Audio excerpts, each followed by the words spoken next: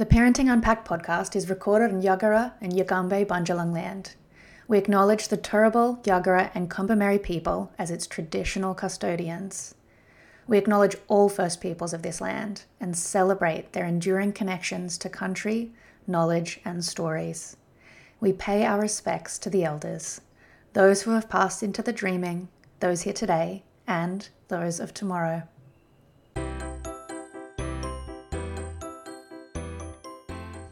Welcome back to Parenting Unpacked. You're here with Dr. Kristen Summer and Dr. Siobhan Kennedy de Costantini and her unborn fetus. Hi Siobhan, how are you and fetus going?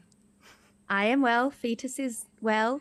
Does fetus have a name, like a nickname, or is it just fetus? I call it Squirt. Oh, cute. Timo was Wiggleworm. Oh, so cute. Mine was not the that wiggliest cute. of worms. What nicknames did Sienna have? Nobody judge me, okay? Like, this is a fun Aussie joke, okay? Like, I'm sure I'm not the only one that's curious done this. now. My obstetrician used to tell us off all the time, but my husband and I, we just loved it. Oh, and it makes so much sense now. We used to call her Demon Spawn.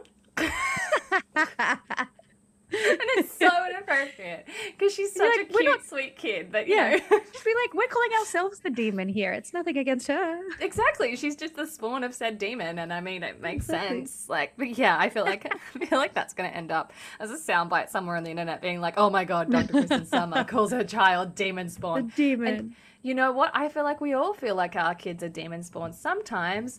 Absolutely. But when you're not religious and demon means nothing to you, it just makes you lol.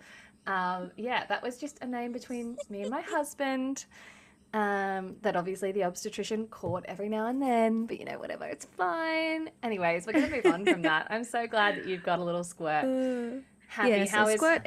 And Timo was Wiggleworm. Squirt's good. We had our morphology scan last week. So it's the 20-week scan where they check that it's got organs all the bits, bits and bobs are there. Although it took 2 hours. Because the said child is as obstinate as its parents and would not get into the right position. And Timo's was exactly the same. It took, I think, like an hour and 45 minutes. I learned, so we went to my parents' house afterwards for lunch, and my sister, who was there with her wonderful child. So my sister always calls me out because I always describe on this podcast her child as like the perfect child, and her child is the perfect child. She's my adoptive daughter. She calls me mum sometimes, and I call her my daughter, and it's kind of a joke, but it's not really a joke. And because I think she's the most perfect thing ever.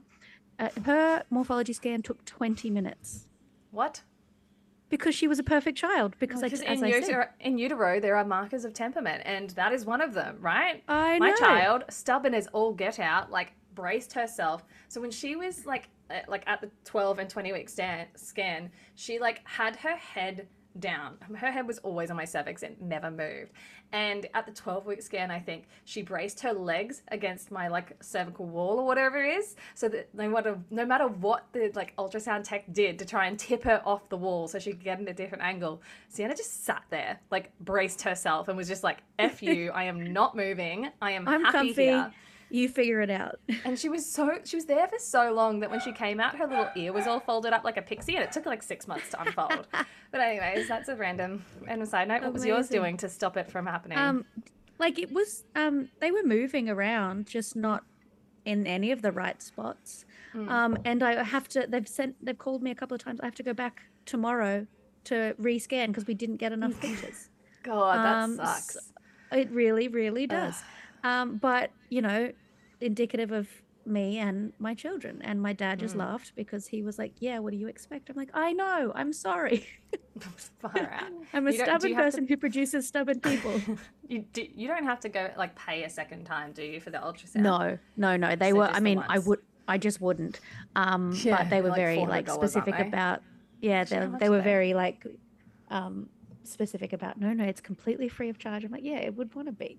Although this one was good. I didn't, for Timo's one, I like fainted about like 3/4 of the way through. Apparently, or at least that's right, Timo. Yeah, good point. Keep going. Yeah. No, yeah.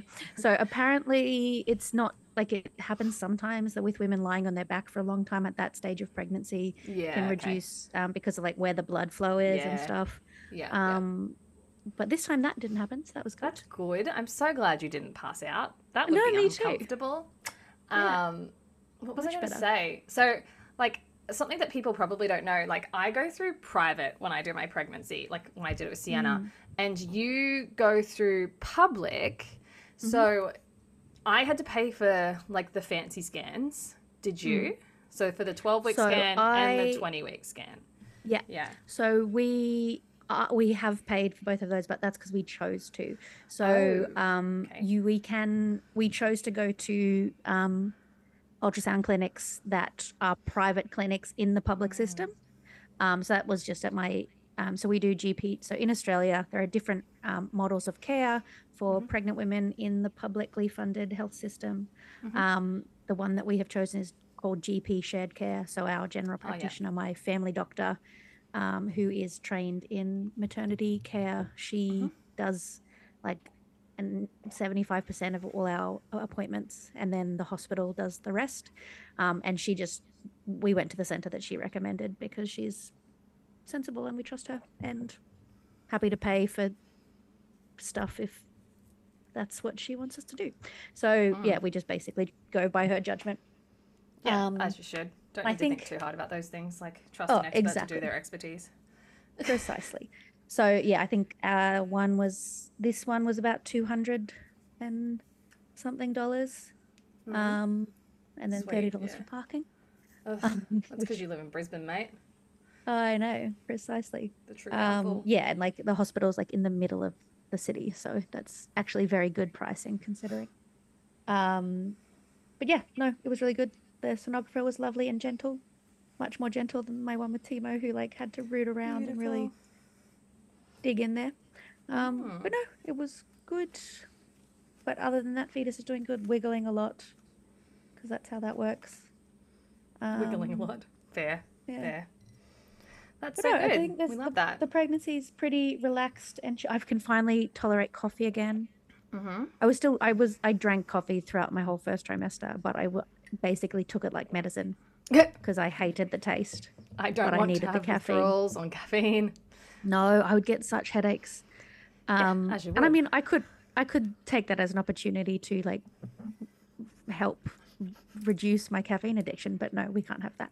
No, we can't do that. That's wrong. No. So, but I now don't really have caffeine that often, but whatever. I'm back to my 2 coffees a day, which I love because I've always loved the taste of coffee. Even as a kid, like I'd always have coffee cake or like coffee flavored things. This is so mundane and boring. Sorry, anyone listening. Sorry, guys. Today is a chatty episode. And the thing is that we decided to have a chatty episode this morning on our phone call when we basically had a chatty episode, and I kept yelling at Siobhan being like, stop, we're podcasting again, and this is just a personal phone call. Like, what is wrong with us? We just did, like, we talked about time out. What else did we talk about? There was a couple of things we talked about. I was just like, what are we talking about? We talked about so many different things that, I joked that we should just have like some button on our phones that can record a podcast from our phone calls. I'm fairly certain that you can record phone calls. I don't want to think about it. Let's just not talk to each other unless we're on the podcast with our microphones. Because you're like, no, not talking to each other unless it's importantly recorded. We're so lazy. Get the microphone out. Oh, God. Anyways, so what do I want to talk about today? There's things I want to talk about, and my brain is not there. So it's like, we're probably like 4 weeks delayed maybe in terms of our uploads. Maybe 3. I don't know. It's the 24th of January today. Let's talk about that. That's a good thing to talk about. So it's the 24th of January today. In 2 days' time, we have a public holiday for a day that shall not be named / Invasion Day. I apologize in advance if you feel some kind of nationalism towards that day. But we here are a First Nations positive podcast. That's all I have to say about that. I don't know what Siobhan thinks. I just kind of spoke for both of us just then. No, I'm on board. I think, so for those who are not Australian and or don't know, Australia Day is celebrated on the 26th of January. It is complicated because It technically commemorates, no, not technically, it does commemorate the first permanent European settlement on the continent of Australia on the 26th of January, 1788. So that is the first time that white people were in Australia, but as the longest living and enduring peoples in the world, the First Nations, Aboriginal Indigenous communities who have been who have lived on this land and served as its stewards for like between 40,000 and 60,000 years. So it seems strange, and it is strange to celebrate the kind of the actual invasion of white people coming and just claiming land. So we don't support it. And the thing is, like, it's not old. Like, it's like 40 years old, the actual date that Australia Day is a celebration. Yeah, it's only from like the 80s or something. Yeah. Which, you know, like, people are just like, why would you take away like our national day of like remembrance? It insults people in like armed forces and stuff that lost their lives. And it's like, no, we have Anzac Day for that. But also, like, we're fighting for our country as a whole. We're not just fighting for the white country. We're fighting for both. How long ago was it that Indigenous peoples weren't allowed to vote? Oh no, the most important one was Indigenous peoples were thought of as flora and fauna until recently, and that's I think it was the 70s. That's a bit fucked. Incredibly. To bring this back around to why it matters to you, especially if you don't live in our country, and why it matters to you as the parent, is that children learn their everything, their prejudices, their biases by the number one people in their lives, who happen to be us. So if they hear us talking or not talking, more importantly, about race, then they're not going to talk about race. They're not going to notice the racial inequities and injustices and things like that. So it's kind of like this idea of like, don't raise a colorblind generation, because colorblindness, perpetuates those inequalities of a racial and ethnic nature. Ethnic nature? God, my brain's not here. Anyways, so yeah, that's why it's relevant. I was just pulling up, like, I've got this book in my hands because I've been reading it, but I haven't read the chapter yet. So I've been reading How to Raise Kids Who Aren't Assholes, and this is our book club book, which is, I'm meant to be finished it in 7 days' time, and I am 110 pages in, but out of 300, by the way. But there is a whole chapter on how to raise kids who aren't assholes, and I, like, so far, reading Melinda's book, she's done such a good job of summarizing science in a way that's really unbiased. So I'm really looking forward to that chapter to cover at some point. But I think it's just really important to talk about it, because one of the key things about racism is the fact that you need to talk about it with your kids, and you need to be mindful that they are the ones, they are learning from you.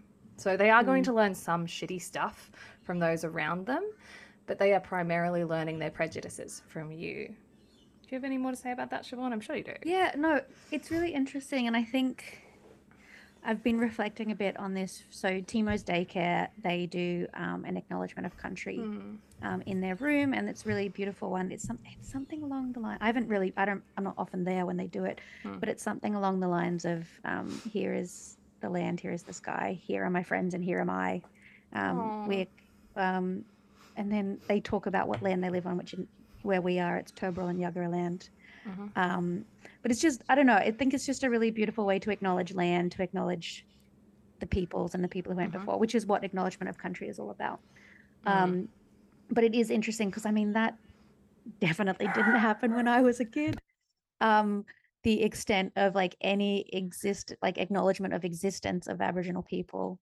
And I mean, I had an Indigenous kid in my class, and like, in hindsight, it was so evident how much he was affected by racism, because he was a great kid. I really liked him, but he had a big chip, quote unquote, chip on his shoulder.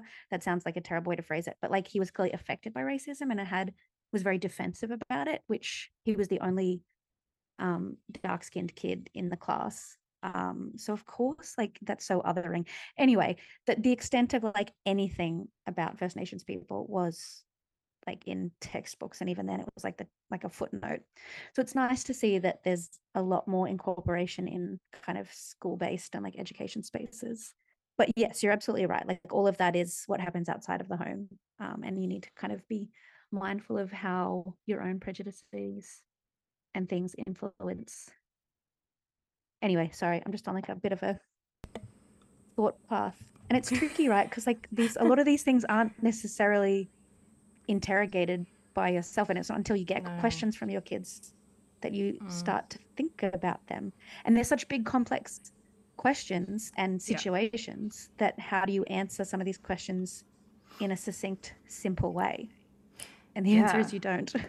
Well, like a really interesting thing that I ran into in 2021 was that I was a lecturer in developmental psychology, and Mark, who was my co-convener, and who'd been teaching it for a long time, was just like, oh, we've got this like whole initiative for integrating First Nations content into the curriculum. And he's like, maybe we should do something First Nations in the attachment lecture. And so I was like charged with this, like creating this whole new, like it was actually a tutorial, but this whole new series of tutorials about like attachment in First Nations people and how it relates to, because we know, and if you didn't know, very recently, I don't know, a few weeks ago now, by the time you guys are listening to this, I started my lecture series on YouTube on like whatever I taught in my undergraduate course. And I was doing I think it's the second lecture on attachment, which is just me chatting to the camera like I do here basically, but just without Siobhan. I just talk by myself, info dump harder. But I was talking about how attachment as a theory is very Western. It's very centered around like a nuclear family, a mother, a father, a child. And that is just not how the majority of the world parents. And that's not how attachment permeates life for the majority of families or families prior to the Industrial Revolution. So attachment looks incredibly different in First Nations families. But then I started looking more into like what I would cover in this tutorial, and I've got it up in front of me, which is why I'm babbling a little bit. But then I started thinking about the stolen generation and how that would affect attachment, but not just the attachment of the child to their stolen parent or the stolen child to their parent, but also the intergenerational trauma between massive, the inherited intergenerational trauma. So like when we know that kids learn via modeling, we know that means they learn via the people around them and the people in like higher echelons of authority, which are their parents or the elders in their society or their aunties and their uncles. It really depends what community you're from and what you call your family and your community. But kids will prioritize information fed to them by people who are in more important positions in their perceived community. And so when someone carries trauma of like an attachment type from being removed from their country, because it's not just the family that they're going to have attachment challenges with, but for First Nations people, they have attachment challenges with their loss of country. And country is the place in which they were born. It's the place in which First Nations women would like to and need to birth on. It's that connection to land and country that is so incredibly important. And that connection in and of itself is attachment, right? And so it was really interesting to think about this stolen generation and the intergenerational trauma of it. Now, I've got a couple of links that I can probably put in our show notes so that you guys can actually hear some of the stories from the stolen generation, because kids are being stolen until... When were they being stolen until? It was really until the 60s, recent. as far as I'm concerned. You can Google while I chat, but it's wild. And like, it's not, we often, when it's talked about in a historical context, it's talked about something that happened in the past, but there are adults now who like are in their 50s and 60s who were taken as babies or even as toddlers or young children. And so they have active memories, trauma-based memories that are very concrete of being removed, of their families being taken away from them and them being taken away from their family and their country, and then being placed in these dormitory style missions where they were quote unquote raised by the church, typically abused, assaulted, their identity and cultural heritage ripped from them. And then these people are expected to go on and have productive lives, raise children with no effective model or healthy attachment. And of course, there are long-term ramifications, and there's no doubt dozens, if not hundreds, of people with PhDs who who investigate these topics academically, and then also people who do it in a more qualitative sense of like journalistic or. But it's just absolutely wild that, like, it's surprising that they don't have more problems in society. Like, what's one way to completely destroy a people's is to break down their connections to each other and to country. Place. Yeah. And I think, so I did some Googling, and it says here that by 1969, all states had repealed the legislation for allowing for the removal of Aboriginal children under the policy of protection, in quotation marks. In the following years, Aboriginal and Islander childcare agencies are set up to contest removal applications and provide alternatives to the removal of Indigenous children from their families. Now, I think the clincher here is that children are, in some sense, still being stolen. Because the stolen generation is just the removal of children from perceived unfit parents. And now I think it was definitely less well understood back then and is better understood now about parenting approaches in different cultures, such as those in First Nations families. But because we aren't supporting the families as much as we could, and we're not understanding them as much as we could, the parents aren't getting the correct resources to then be able to parent effectively and not have their children taken out of their custody. And this happens all over the world. This doesn't just happen in First Nations Australian peoples. This happens in, African American families in the US, in Indian Canada, populations. And it's just... It's amazing to see how similar... and I mean, it's all under the rule of the British, right? Like, they had a really effective model that they used all over the world to, quote unquote, subdue populations. Like it's such an effective model if you want to destroy people. But yeah, like all throughout Canada, all throughout America, all throughout South America, like it's everywhere. And let's not just blame the British. The Spanish and the French did it too, the French in Africa. But like, white people have a really great reputation of dehumanizing and destroying peoples and families. White people are assholes. You're not wrong. We really are. We say that. I say that as a very white person. Like, and it's like, I get it. Like, people like yell at me on TikTok when I when I did my like NIDOC week posts. People would like yell at me, being like, "Leave it in the past. Like, I'm not responsible for this. I didn't do this. Someone else did. So everybody needs to get over it. Like, they need to get over it. We're not doing it to them anymore." And it's like, you are the problem. If you were yelling that at me, you are the problem, because you aren't recognizing what intergenerational trauma does, what a loss of connection to community and country does to their mob, to their place. You haven't understood or even tried to learn about the trauma that an entire people's experienced, and how you can't just leave the past in the past because not enough is being done in the present. And I always find it really interesting that people yell at me, like, for being like, like, let's bring up this problem, because it wasn't taught in my classroom. When I was in primary school, it wasn't. Trevor Noah, who's a South African comedian and host of, up until recently, host of The Daily Show in America, he did a really great thing about this, talking, because I think he was asked what are the main differences he knows between how South Africa handles racism and how America handles racism. And he said that one of many things that Nelson Mandela did really well was that he just kind of was like, this happened. We're not going to pretend. We're not going to, like, it happened, and we're going to move forward. We're not going to pretend that there aren't ripple effects, and it's not affecting us in the present, but we need to acknowledge its existence and then find ways to work together towards a solution. And I think that's a big thing. Like, yes, white people did this. I'm not saying you did this. You're a white person, and if you want to get defensive about it, that's your problem, and you need to examine that in your own time and your own space. but this is a thing that happened. It is currently affecting these people. How can we help them? First, by listening to what they want and what they think should be done.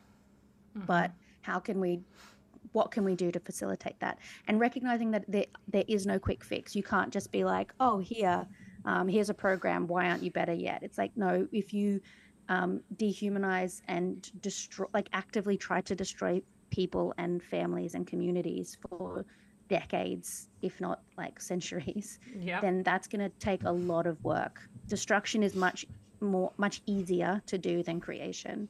So it's going to take a really long time, and it's going to take shifting and changing attitudes. And it also takes one thing that we could do. I was just going to say, one thing that we could do that's just really symbolic and easily done is changing the date of Australia Day. It is an arbitrary day that was picked post hoc. It's not like we've been celebrating this day since 1788. Like you said, it only became much more popularized in like the 70s and 80s. In previous decades, it was celebrated in July. It was celebrated in October. Like, there's nothing special about the 26th of January. Like, pick a day, any day. We're not getting rid of celebrating Australia, but let's do it in a way that everyone can celebrate. Yeah, absolutely. And I think, like, I was just doing a quick Google because years ago when I was in undergrad, like my job, like one of my jobs was as like a promotional model or like promotional person. Like, you know, those annoying people that stand on the like corner and like hand out flyers. I did that for like football games and stuff. And one of the campaigns I was working for was Recognise. And it was because Aboriginal and Torres Strait Islander peoples were not mentioned in the Australian Constitution. And they were trying to get recognition of those peoples in that constitution. And I just Googled it now, and I'm pretty sure they're still not recognised in our constitution. So, you know, there's a few ways we could go about improving stuff. Just a few. So now I'm going to switch speeds really quickly. We're just covering all the like frequent recent news. Another one I want to talk about is like a motherhood idol, a worldwide motherhood idol, who is Jacinda Ardern. So the New Zealand Prime Minister, Jacinda Ardern, has recently stepped down on the 19th of January 2023. And, like, I knew this was a thing, but I was like, why? Like, she's awesome. Why would she step down? And here is the quote she gave to NPR or somewhere. I don't know where she gave it to, but I'm reading it on NPR. "I'm leaving because with such a privileged role comes responsibility. The responsibility to know when you are the right person to lead and also when you are not. I know what this job takes, and I know that I no longer have enough in the tank to do it justice. It's that simple." What do you think? Oh, I mean, you could never pay me enough to be in any kind of politics. So I think the fact that she did it at all and had a child in office is bloody amazing. It's absolutely outrageous in all the best ways. I don't begin to pretend that I follow New Zealand politics. When I lived in New Zealand, I still didn't follow New Zealand politics because I couldn't vote. Actually, I think after a little while I could vote, but I didn't because it's not compulsory, and I decided to exercise my democratic rights of non-compulsory voting. In Australia, voting is compulsory, so that was novel and exciting to me to be able to not do it. Anyway, that is an aside. No, I think she's marvelous. She, I think, has a much better reputation internationally than she does in New Zealand itself. Although I know a lot of her policies received differently on the ground. But yeah, I think it's wild. Alex my husband comes from a politically involved family. His dad works behind the scenes in policy and politics and is... anyway, I won't go into that in too much detail, but is heavily involved in Australian federal and state politics.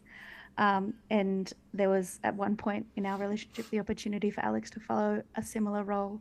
And I told him that I love him so much and I would support him no matter what, but that if he ever went into politics, I would not be the person for him because I would make the worst politician's wife. Like absolutely the worst, because I would be asked a question and I would answer it. And then I would cause all kinds of problems. Absolutely. I agree. You would. Me too. We are not like how people let us have a platform like this and we don't get in trouble is still amazing. But crazy. Yeah. But yeah, anyways, like the whole point I was trying to make to see like what you thought generally. You're just like I have no idea about politics. But anyways, no, I mean I do. You need to be more specific in the questions you're asking me. You just ask me what I think, and then I blather on. You do, but I sometimes think that you think like me, and then I think that sometimes we have different brains. But theory of mind, autism. Like, let's be honest. I'm not great at it. But anyways, sorry guys. Everyone listening at home is like, fuck, can't they get their shit together? Like, no, can they we not never just will. talk? We never will. Don't worry. Won't. But that's okay because it's who we are. It's our brand, and if you didn't like it, you wouldn't be listening anyway. So, if this is your first episode, welcome. I hope you understand what you come back to later.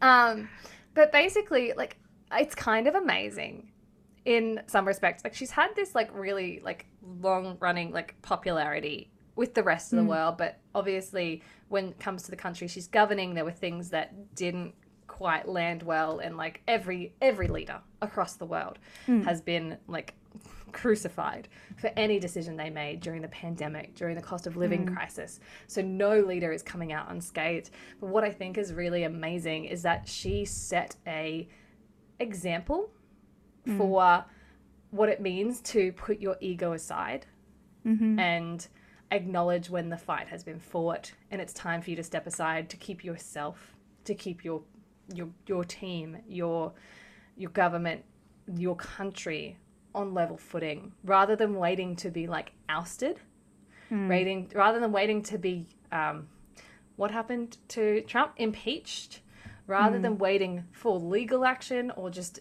waiting rather than waiting to be backstabbed, like happened with, what was it, Kevin and Julia Gillard and like the 17 other leaders we had after that. Yeah, Australia's a terrible example.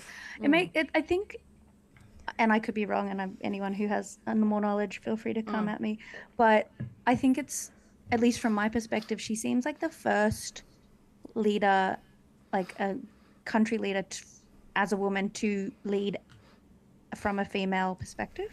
Yes. I feel like so many, like, I mean, there's been plenty other female leaders, but I feel like so often they were a woman operating as though they were a man, or like even if they didn't want to, they were taking on very like patriarchal, masculine attitudes, or like working in that way, whereas the level of compassion and empathy, and Ashley saw that as a real strength and didn't try to shed herself from that in any way. And the fact that she just comes out and was like, I'm done. And there's like, and that it's not about ego, and that I don't need to pretend, and I don't need to protect my sense of self, because my sense of self is strong enough to tell you that I'm done. Yeah. And I think it's like a new generation of leading as like from the strength of womanhood, rather than trying to hide it as a weakness. And I don't know if this is a uniquely woman thing, but the only other person I can think of recently who's done this on such a public scale was Simone Biles, when she chose not to compete. Was it in the Olympics? I can't remember. Maybe it was the Japanese Olympics. It was something. Tokyo. It was something important. I don't remember what it was, but she was just like, I cannot compete today. It's dangerous. It is not good for me. Like, my mental health needs to come first. And like that's the only other person I've seen it. It seems, I don't know if it's a uniquely female thing, or if it's just a very non-ego driven decision. And oftentimes people in power or like high competitiveness, like Simone Biles, though there's usually ego involved, right? It's usually about power. It's usually about how they appear. And to have these women, particularly one who is a mother and has been phenomenal as a role model, be like, look, I cannot lead the country as well as I used to be able to, and I think there are other people who might be able to do that. It is best for me, for the country, for my family, and that just kind of shows that self-compassion, that understanding, and true leadership that a matriarch, that a family need, that a country need, and that's just, it's kind of cool. Yeah, I think it's awesome. I think it's really cool. Yeah. Well, Siobhan, that was my topic. Do you have a topic before we give up on this episode of chaos? Well, I guess something I've been reflecting a lot on is, and maybe you can talk to it a little bit, like just, so Timo started a new daycare last week, and drop-offs have been rough. And I always knew they would be, Part of me hoped that he just wasn't sensitive anymore. Which, as we know, is not how temperament works. No. He will be a slow to warm up child, a slightly sensitive child his whole life. Well, not a child, but he will have those tendencies. That's just how he is and how he operates. But it's just been really interesting to see how a new group of people react and respond to that. So mostly the educators have been great. A few of them have clearly tried to rush our transitions, which has been a challenge, and we have resisted, obviously, and just been like, no, we're not ready. He's not ready. And today was good. Like, I made a point, and Alex and I both talked a lot about how these two educators in particular clearly weren't on the same wavelength as us, and that we just needed to sit down and speak with them. And I made a point of talking to a few of them today and being like, hi, just so you know, this is how we do things. We spend 5 to 10 minutes with him. We have the time. We're not in a rush to get to work. So just let that happen. We will come to you when we need you. And it worked really, really well today. And today was our first tier-free drop-off, which was really, really great. He just he wasn't happy, but he wasn't crying, which as a mother was a big relief. But also I've been reflecting on so much, and I don't know how much of, undoubtedly he's picking up on it, but I'm bringing so much of my own anxieties to the drop off, and I try not to, and I don't want to, but obviously I've got 2 years worth of drop offs in my memory that have gone terribly. So of course, like, I'm putting out something because and it's been really interesting for Alex to witness the bad drop-offs, because anytime he's done drop-offs, it's been a really good drop-off. I know. Whereas for the first time but for the first time, I think it was yesterday, they had to like peel Timo off Alex and like literally remove his fingers from. Yeah, and Alex was so like confronted, being like, whoa, he's never done that. I'm like, that is every drop-off I've ever done. Yeah. And like just reflecting with him about these transitions. But it was really interesting today. I think 3 or 4 different educators made a point of like coming up to reassure me, which I didn't need, but it was very nice that they did it. So cute. That like, I know, they're like, really, he has the best days here. He's only upset for like max 5 minutes. And I'm like, no, I know. Like, I know my child. I know that's how it operates, how he operates. Like, I'm so familiar with it. But it was just, I think they were amazed that a child who is so upset can have a good day. I think in their experience, typically children who get that upset have a struggle a lot more long term. Well, hopefully not, because that's just a pretty standard like separation anxiety response. Yeah, I imagine a lot of kids experience that. But I think he's really intense. I think he's really intense for such a short time. Yeah, I think it's more like the intensity for the length of time doesn't match. Yeah. Okay. That's which fair. Like all kids are different, and obviously like he's just a particular special snowflake. But it is funny, like, and I think I've talked about this on the podcast before, like, I genuinely didn't believe educators when they told me that beforehand, until I witnessed when he was about 1 year old, he was obsessed with one of his granddads, my father-in-law, like absolutely obsessed. And one day they came to visit us and they were playing, and then they had to go, and he reacted exactly the same way to my father-in-law leaving to how he did when I left at drop-offs. Like full on the floor crying, like as though his soul had been crushed, screaming, so upset. And then within 45 seconds, he was happy again. Yeah. And it was that instance where I'm like, oh, that's exactly what happens every time I leave. So I think it was that like light bulb of like, this is just how he expresses his unhappiness at the situation. And then he moves on. Yeah. But thankfully, like, it's where these transitions are at the new center, because he's older and because he has more experience and more emotion regulation skills and all these kinds of things, are going much more smoothly. Thank goodness. And I know, I don't think I would have the stamina to do like a 1-year-old's version, his version as a 1-year-old. It was such a long time. Like, it was just... I know. And the worst part was, like, Sienna probably cried at every single drop-off for the first year, at least. And then, on pickup, every time she saw me, she would just cry again, like extraordinary distress. And I'm just like, what is happening? I feel like the shittest human, but I know that it's just like that separation and that like unification. It's literally just like a long version of the strange situation test. But like it's just fascinating to see it and be like, oh yeah, that's right, because like you are very easily soothed when I pick you up. This is quite literally attachment theory. Like you were crying when you see me, I grab you and put you in my arms, and you are instantly stopping crying, you're instantly soothed. Good to know you're securely attached. But the daycare teachers were always like, oh my god, she's been happy all day, I don't know why she's crying right now. And I'm just like, it's fine, that's a secure attachment. This happens every day. Yeah, we were exactly the same. Timo was like, 12 to 18 months. And then it wasn't, at his last center, he was there for 2 years. It wasn't until the last week of that center that it happened twice in the last 2 weeks. He would hop down, wave to me and say, bye-bye, mummy. Something I'd seen other kids do for years. That's been so annoying to you. Going, it was the worst, because I'm like, oh, we're gonna ruin cool. This. We're taking something that's finally working, and then cool, start again. But it will come. It will come. But yeah, and then thankfully, the crying upon pickup stopped maybe 6 to 8 months ago. But it's just always like shit when you see other babies and other kids get dropped off and picked up, and they're so happy, and I'm just like, I want that.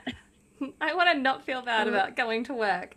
I know. I still feel guilty. Like I will always carry the badge of guilt. Like I need to go and see a psychologist pretty badly. I have some serious issues to work through. Friends, if you are feeling this guilty, probably time to go and talk to someone. But like, I just see some kids like, but also like when I was picking Sienna up and she was crying as soon as she saw me, like I was like, cool, secure attachment, but also I feel like crap because I've never seen anyone else's child do that. However, now when my child sees me, she just lights up and sprints. She's like, mummy, and she runs to the gate and she like shakes it and she's like, this way. And now she doesn't even rush to hug me. She just like starts talking. She's just like blah blah blah blah blah blah blah blah, and she like turns away from me and starts walking away to like either show me something or go and get her stuff. And she's just blah blah blah blah blah blah blah blah blah blah blah. She doesn't stop talking. It's exhausting. She's mine. It's just it's nice to see how it can change. To know that like, I wish I told myself back then when I was like, she always cries on pickup. She's never going to be like everybody else. Like, she will. She will be happy. And if she isn't always like everybody else, that's okay too. But yeah, it's just being in that moment and not knowing that anything will end, like sleep and shit like that. It's nice to be on the other side and be like, oh, wow, yeah, that's right. Life used to be a lot harder. Yeah, totally. And like, it was maybe 3 months ago or something, there was a pickup where he ran towards me and like arms outstretched for a big hug, and there was another little boy whose mum was there at the same time, and he did the thing that Timo used to always do, which like burst into tears, and the mum was like, oh, I want that. And I was there, and like she didn't say it to me, but like I could tell that was the vibe that she was putting out there. And I'm like, just so you know, that is exactly what he used to do all the time. Don't worry, it will get better. Good. Yeah, and so it's and it like it makes sense. This is not to like shame or judge anyone. Like, you don't know what you don't know. No. And of course you can't imagine a better situation when you're in the depths and the pits of like a really challenging time. But I guess the only constant is change, and things do change. Even if they don't get better, they do change. Yeah. They do change. We don't know if it's going to be for better or not. At the moment, it's pretty good, but like, you're about to have another baby, so you know. I know. Good luck. Thanks. Because now he's not just going to be saying goodbye to you. He's going to be saying goodbye to the baby in the morning. Like, that's like, whether or not if he doesn't like it, like, awesome. It's going to make it easier to drop him off and take Exactly. If he doesn't Maybe like he'll it, hate the baby. Thank God. Yeah, I don't know how that's gonna work. But we'll figure it out, because that's You'll how keep us updated. Everyone. Well, that's the only way that I know how, right? Like, no one else knows what they're doing, and anyone who says they do is lying. Well, they're not lying. They just have an N of 1 or 2 or 5. No. I choose to view it that way. Don't qualify my perspective. Okay, wait. I'm so sorry for invalidating you. Oh, there was something that happened the other day. I'm the asshole right now. But like I was talking to my mom and she's like, if you ever have another kid, like you've got to try not to be so proud. You've got to let me help you. And I was just like, I thought you meant like proud of Sienna. I'm like, no, you should be proud of her. No, I see what you mean. I've had this exact conversation with my mother many times. But I was just like, well, hold on. First of all, saying that makes me feel incredibly invalidated. She's like, why? I'm not insulting you. And I was like, no, but you're telling me that I was being proud. I wasn't being proud. I was trying to do what I thought was expected of me. And if I didn't do it, I felt like a failure. So I was not feeling too proud for help. I was feeling shame, guilt, and failure. Like, I was not too proud to ask for help. I was in such a dark place. Yeah, a doom spiral, really. And I didn't know how to ask for help, and I didn't think that I should ask for help because I thought that would make me a burden, but all she saw was I was too proud to ask for help, and it's just like, that's not what it was. Like, it was societal norms. It was the fact that, like, I am bound by societal norms more than other people, and like trying to do things that other people do because I didn't realize that my brain doesn't work like other people's brain works, and I couldn't understand why I had all this education and children and still couldn't be a good parent. Anyways, yeah, so I was just like, wow, like, how can one word make this like entire work I've done towards like helping my brain be kinder to itself? Like, it feels like it unravels it, and I just like was brought back to like, you know, feeling like a complete failure again, and then being like, whoa, no. Like, that's not what it was. This wasn't my fault. I wasn't being too proud. It was my maladaptive thought cognitions. It was thought cognitions, that's the same word, maladaptive cognitions. It was my mental health spiraling. It was the expectations built for me by media, by people around me, by, you know, seeing high performing people on the internet like do all these perfect things and only ever seeing the highlight reel and not actually seeing how people did things behind the curtain. It was my own mother having 4 children and taking them camping, including a newborn, and like I don't remember a lot of how she got help when we were younger, but it seemed to me in my adult mind like she raised 4 kids with very little issue while working night and day outside of her childcare responsibilities, while my dad just went to work for 12 hours or more a day, and she just had to do it all alone. So I was like, in my head, I was like, why can't I even do this? And I have such a helpful husband. Why am I such a failure? And my mum wasn't. And then asking her for help would be like admitting that I was a complete failure and I wasn't meeting the expectations that she had or the standard that she set. And then for her to be like, you're too proud. And I was just like, fuck, like she loves me, and I know that it's not the case, but yeah. Good on you for like speaking that instead of like letting it, I mean, sounds like it has affected you, but like instead of it just affecting you, like and then like adding that to your narrative of self-destructive thoughts, like speaking the truth of the situation, which is exactly like you said, maladaptive cognitions, and like the buying into the myth of motherhood and the myth of the perfect mother and all that kind of stuff. It sounds like I can't imagine I don't know your mom at all, but like she probably, that's just the word she used, but rather probably not the word she means. Like, I've had very similar conversations with my mom about like, she would say things like, you need to let me help, you need to, I don't think she used the word proud, but it was the same kinds of connotations. And I'm like, hold up. And I've had exactly the same kind of, I'm like, back up. It's not, it was my mental health. I literally couldn't ask for help. I was in such a state of fight or flight, or like I was white knuckling it is the way that I describe it. And when you're white knuckling a situation, you do not have the brain space to even consider an alternative. All you can do is like tunnel vision, keep going, try and find a way out. And the idea of even asking for help didn't occur to me, and like it just was not an option. Anyway, but speaking of ignoring the proud thing, which we didn't ignore because we just talked about it. And as you say, that's not the issue. Like, do you think you would do it differently if you did have another child, but like accepting help in a different way? And I think that at all? And I think that if I did, like, there is a bunch of things that I would know are red flags. because I felt like I couldn't let my baby out of my sight, because every time I did, I was full of intrusive thoughts. I was very, very, very sick. And I now know that I was really sick, but at the time I didn't, because it crept up on me, and because I'd had such extraordinary levels of anxiety my entire life. It wasn't that big of a shift. Like most people notice a month into postpartum because they haven't had extraordinary levels of anxiety, and then all of a sudden they do. I had never known any different, and when it just kind of got a little bit worse and a little bit worse, I just didn't notice. And so now I know that those are red flags. I know that if I feel like I'm the only one who can hold my child, if I'm the only one who can feed my child, if I'm the only one who can care for her, if I can't leave her sight, if she can't leave my sight, that those would be red flags if I had another child. And I have thought a lot about it, and I would do so many things differently. I would schedule like a day a week where I had someone in the weekdays with me, even if it meant that they just had to sit next to me and my child and keep me company. There are so many things I'd do differently. And that was the conversation I was having with my mum, and like that's what kind of sparked it. And it felt like she was admonishing me. She was kind of telling me off for being too proud because it hurt her. And like with that relationship, there was a lot of hurt when her daughter and had her first grandchild, and I just locked her out. I was like, you give me too much stress. I need less stress in my life.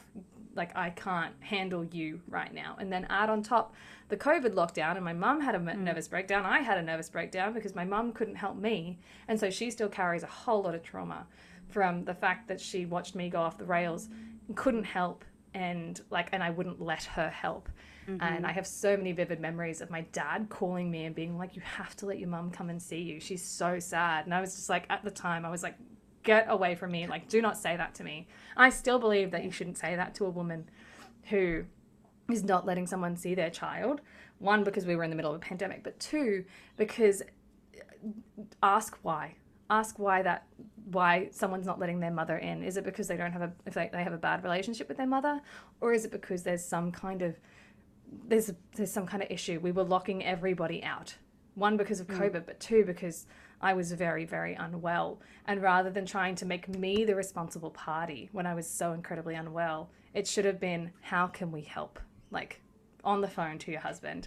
What is going on? Why does she feel like this? Like, how can we help? So I'm curious. So I've had. You could be describing my exact experience and so many of my own conversations with my mum. Yeah. I know that we had similar experiences, but we've had so many conversations, and she's expressed how broken and sad it made her seeing me break. Yeah. She has been good, and she's owned those feelings, and I've tried really hard not to take that guilt on. But that doesn't mean it's always worked. Oh, I take it on so heavy, so heavy. Yeah, no, and it is hard. And I can't. The way that I try to protect myself about it is I try to imagine me in her shoes of what that would feel like if I was seeing Timo go through that. How desperate I would feel, and I know that it's not about me. It is about me, but it's not about me. Yeah. Whatever. But there was a specific point I was going. Oh yeah, but we've talked about how, from her perspective, Alex locked her out as well. Yeah. And that's because he was going through. Yeah. See, and we've talked, and she's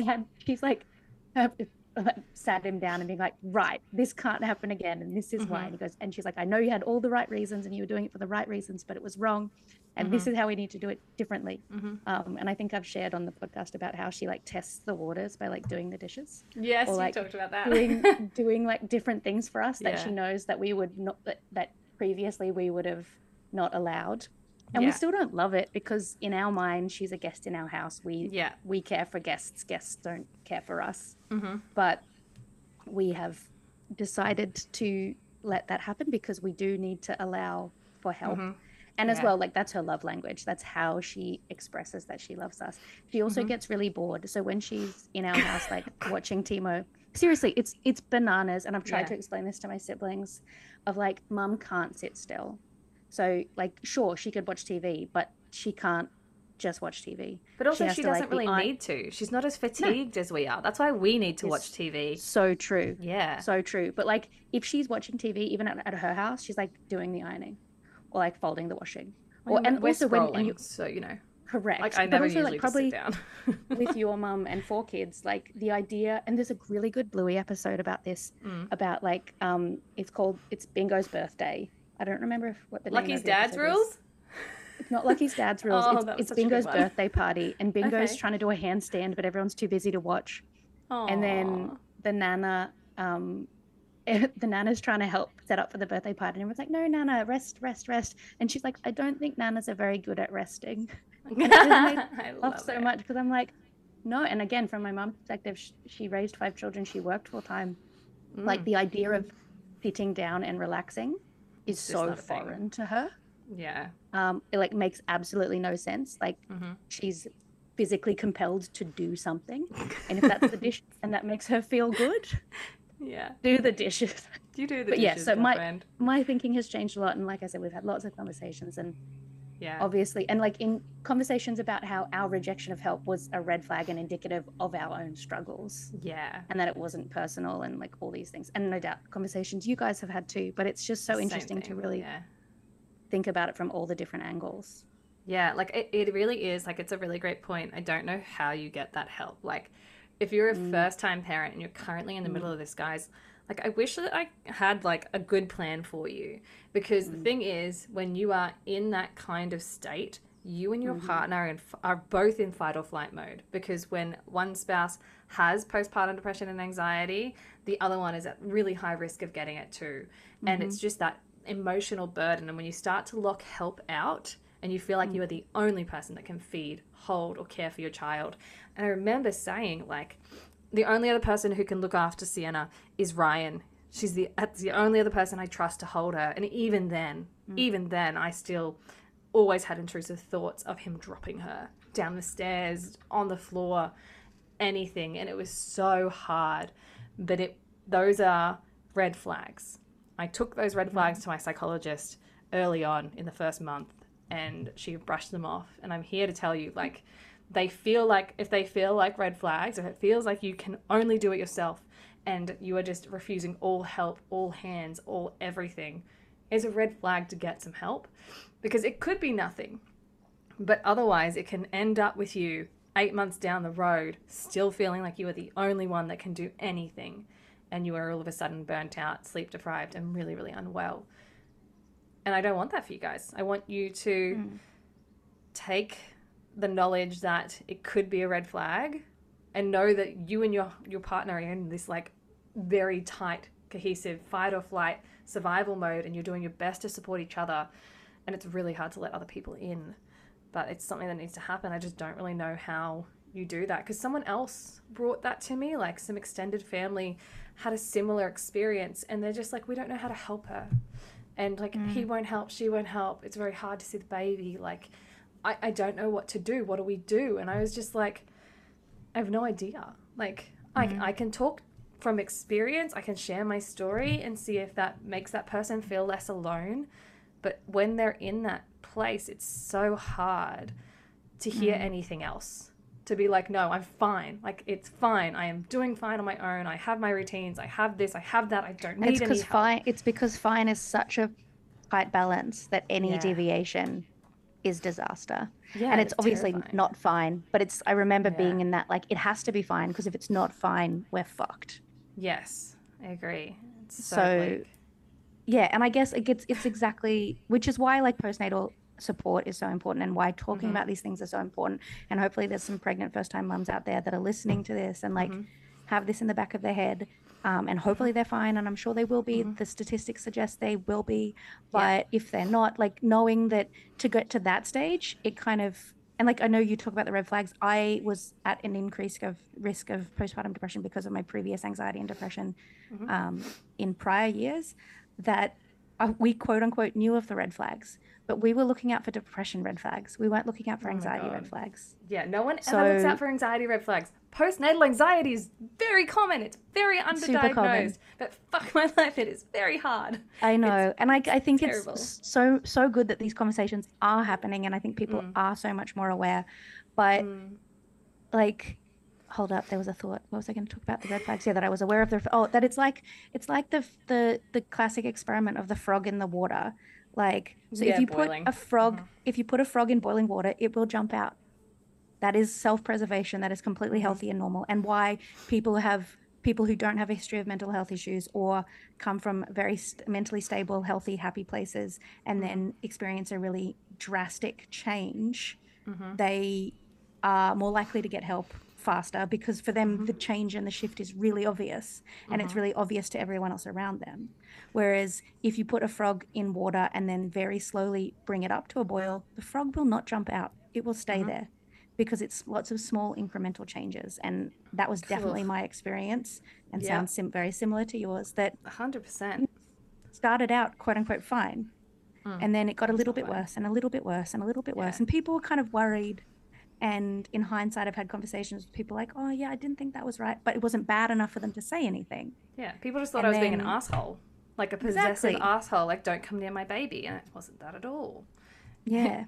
And you don't have the presence of mind. Yeah. Yeah. You don't have the language or the presence of mind to describe your experience, particularly because as a first-time mother, I didn't have anything to compare it to. I was like, this is how motherhood is. Everyone says it's hard. This is really hard. Yeah. And one of the things I remember saying when I was like, because they're like, why don't you just let me take the baby and you can go and rest? I remember turning to my mum or my mother-in-law and being like, that is not rest. I have more rest when my baby is in my arms, because when she's not in my arms, my body is freaking out. My brain is freaking out. And that's a red flag for me now. Like if I cannot find rest, like if you can't, totally. And I had exactly the same conversation. My mum apologized, which was very lovely, and she said, I didn't realize that when I tried to take the baby and tell you to go to sleep, that wasn't helpful, because I didn't know. She's like, I know you said you couldn't sleep, but I thought you were being proud. I thought you were just trying to be strong. She's like, I didn't realize that when you said you couldn't sleep, you literally couldn't sleep, that your body was too hopped up on adrenaline. Yeah. No. Anyway. Traumatizing. Yes. Anyways, heavy chat for the end of this episode.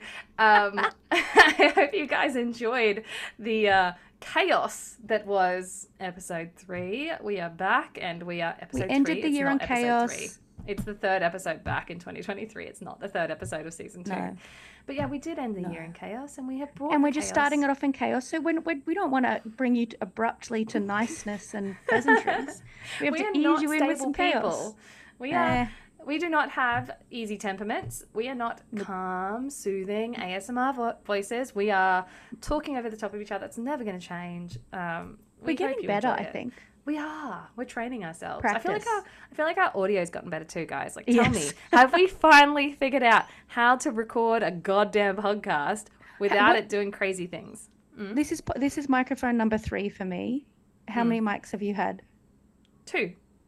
Oh, you beat me. One of yours broke though. It kept cutting out. That's true. Like literally just kept cutting your audio out. Literally, so, you know. Yeah, stopped working intermittently, which is worse than just not working, because it meant I tried for longer. You really Anyway, life is really hard. I don't know how I manage. Thank you so much for joining us for today's episode. We are not doing a Fun Fact Friday or a Tidbit Tuesday again this week because we talked for too long. This was meant to be a 20-minute episode. I was scrolling through journals to try and find a Fun Fact Friday so that you wouldn't chastise me for not having a fun fact. Scrolling through journals? Yes. Like in your spare time? Yes. Like what journals? Mostly child development, just because it's easy. Oh, yeah, okay. But they were boring. They were all boring. They are all boring. That's just So I don't have any. Oh, apart from the fact that there was a massive replication of. So there's a well-known study that found that the longer a child spends in, or concluded, the longer a child spends in daycare. So the more hours in out-of-home care, the higher rate of externalizing behavior problems. There was a huge replication, and they didn't find it. Which is absolutely what we want to hear. That's an absolute great point to Which end makes on. sense. If you think about like externalizing problems, it's kind of like quote unquote antisocial behavior or difficult behavior, like hitting and kicking and explosive emotional reactions. Yeah. Those kinds of reactions are complex, and you're never going to be able to explain them by a single variable, such as the number of hours spent in daycare. Yeah. So it's not at all surprising that a subsequent study of a big study failed to find that effect. These things are complicated. Complex problems have complex causes. Yes, they do. And we're going to leave it there because if we go any longer, it's just not going to work. So welcome back to tried to do a 20-minute episode and it's still an hour long. We will catch you in the next one, which I'm sure we will try to make 20 minutes and it will still be an hour long. It will still be an hour long. Yeah, it always will be. All right. See you later, guys. Bye. Bye.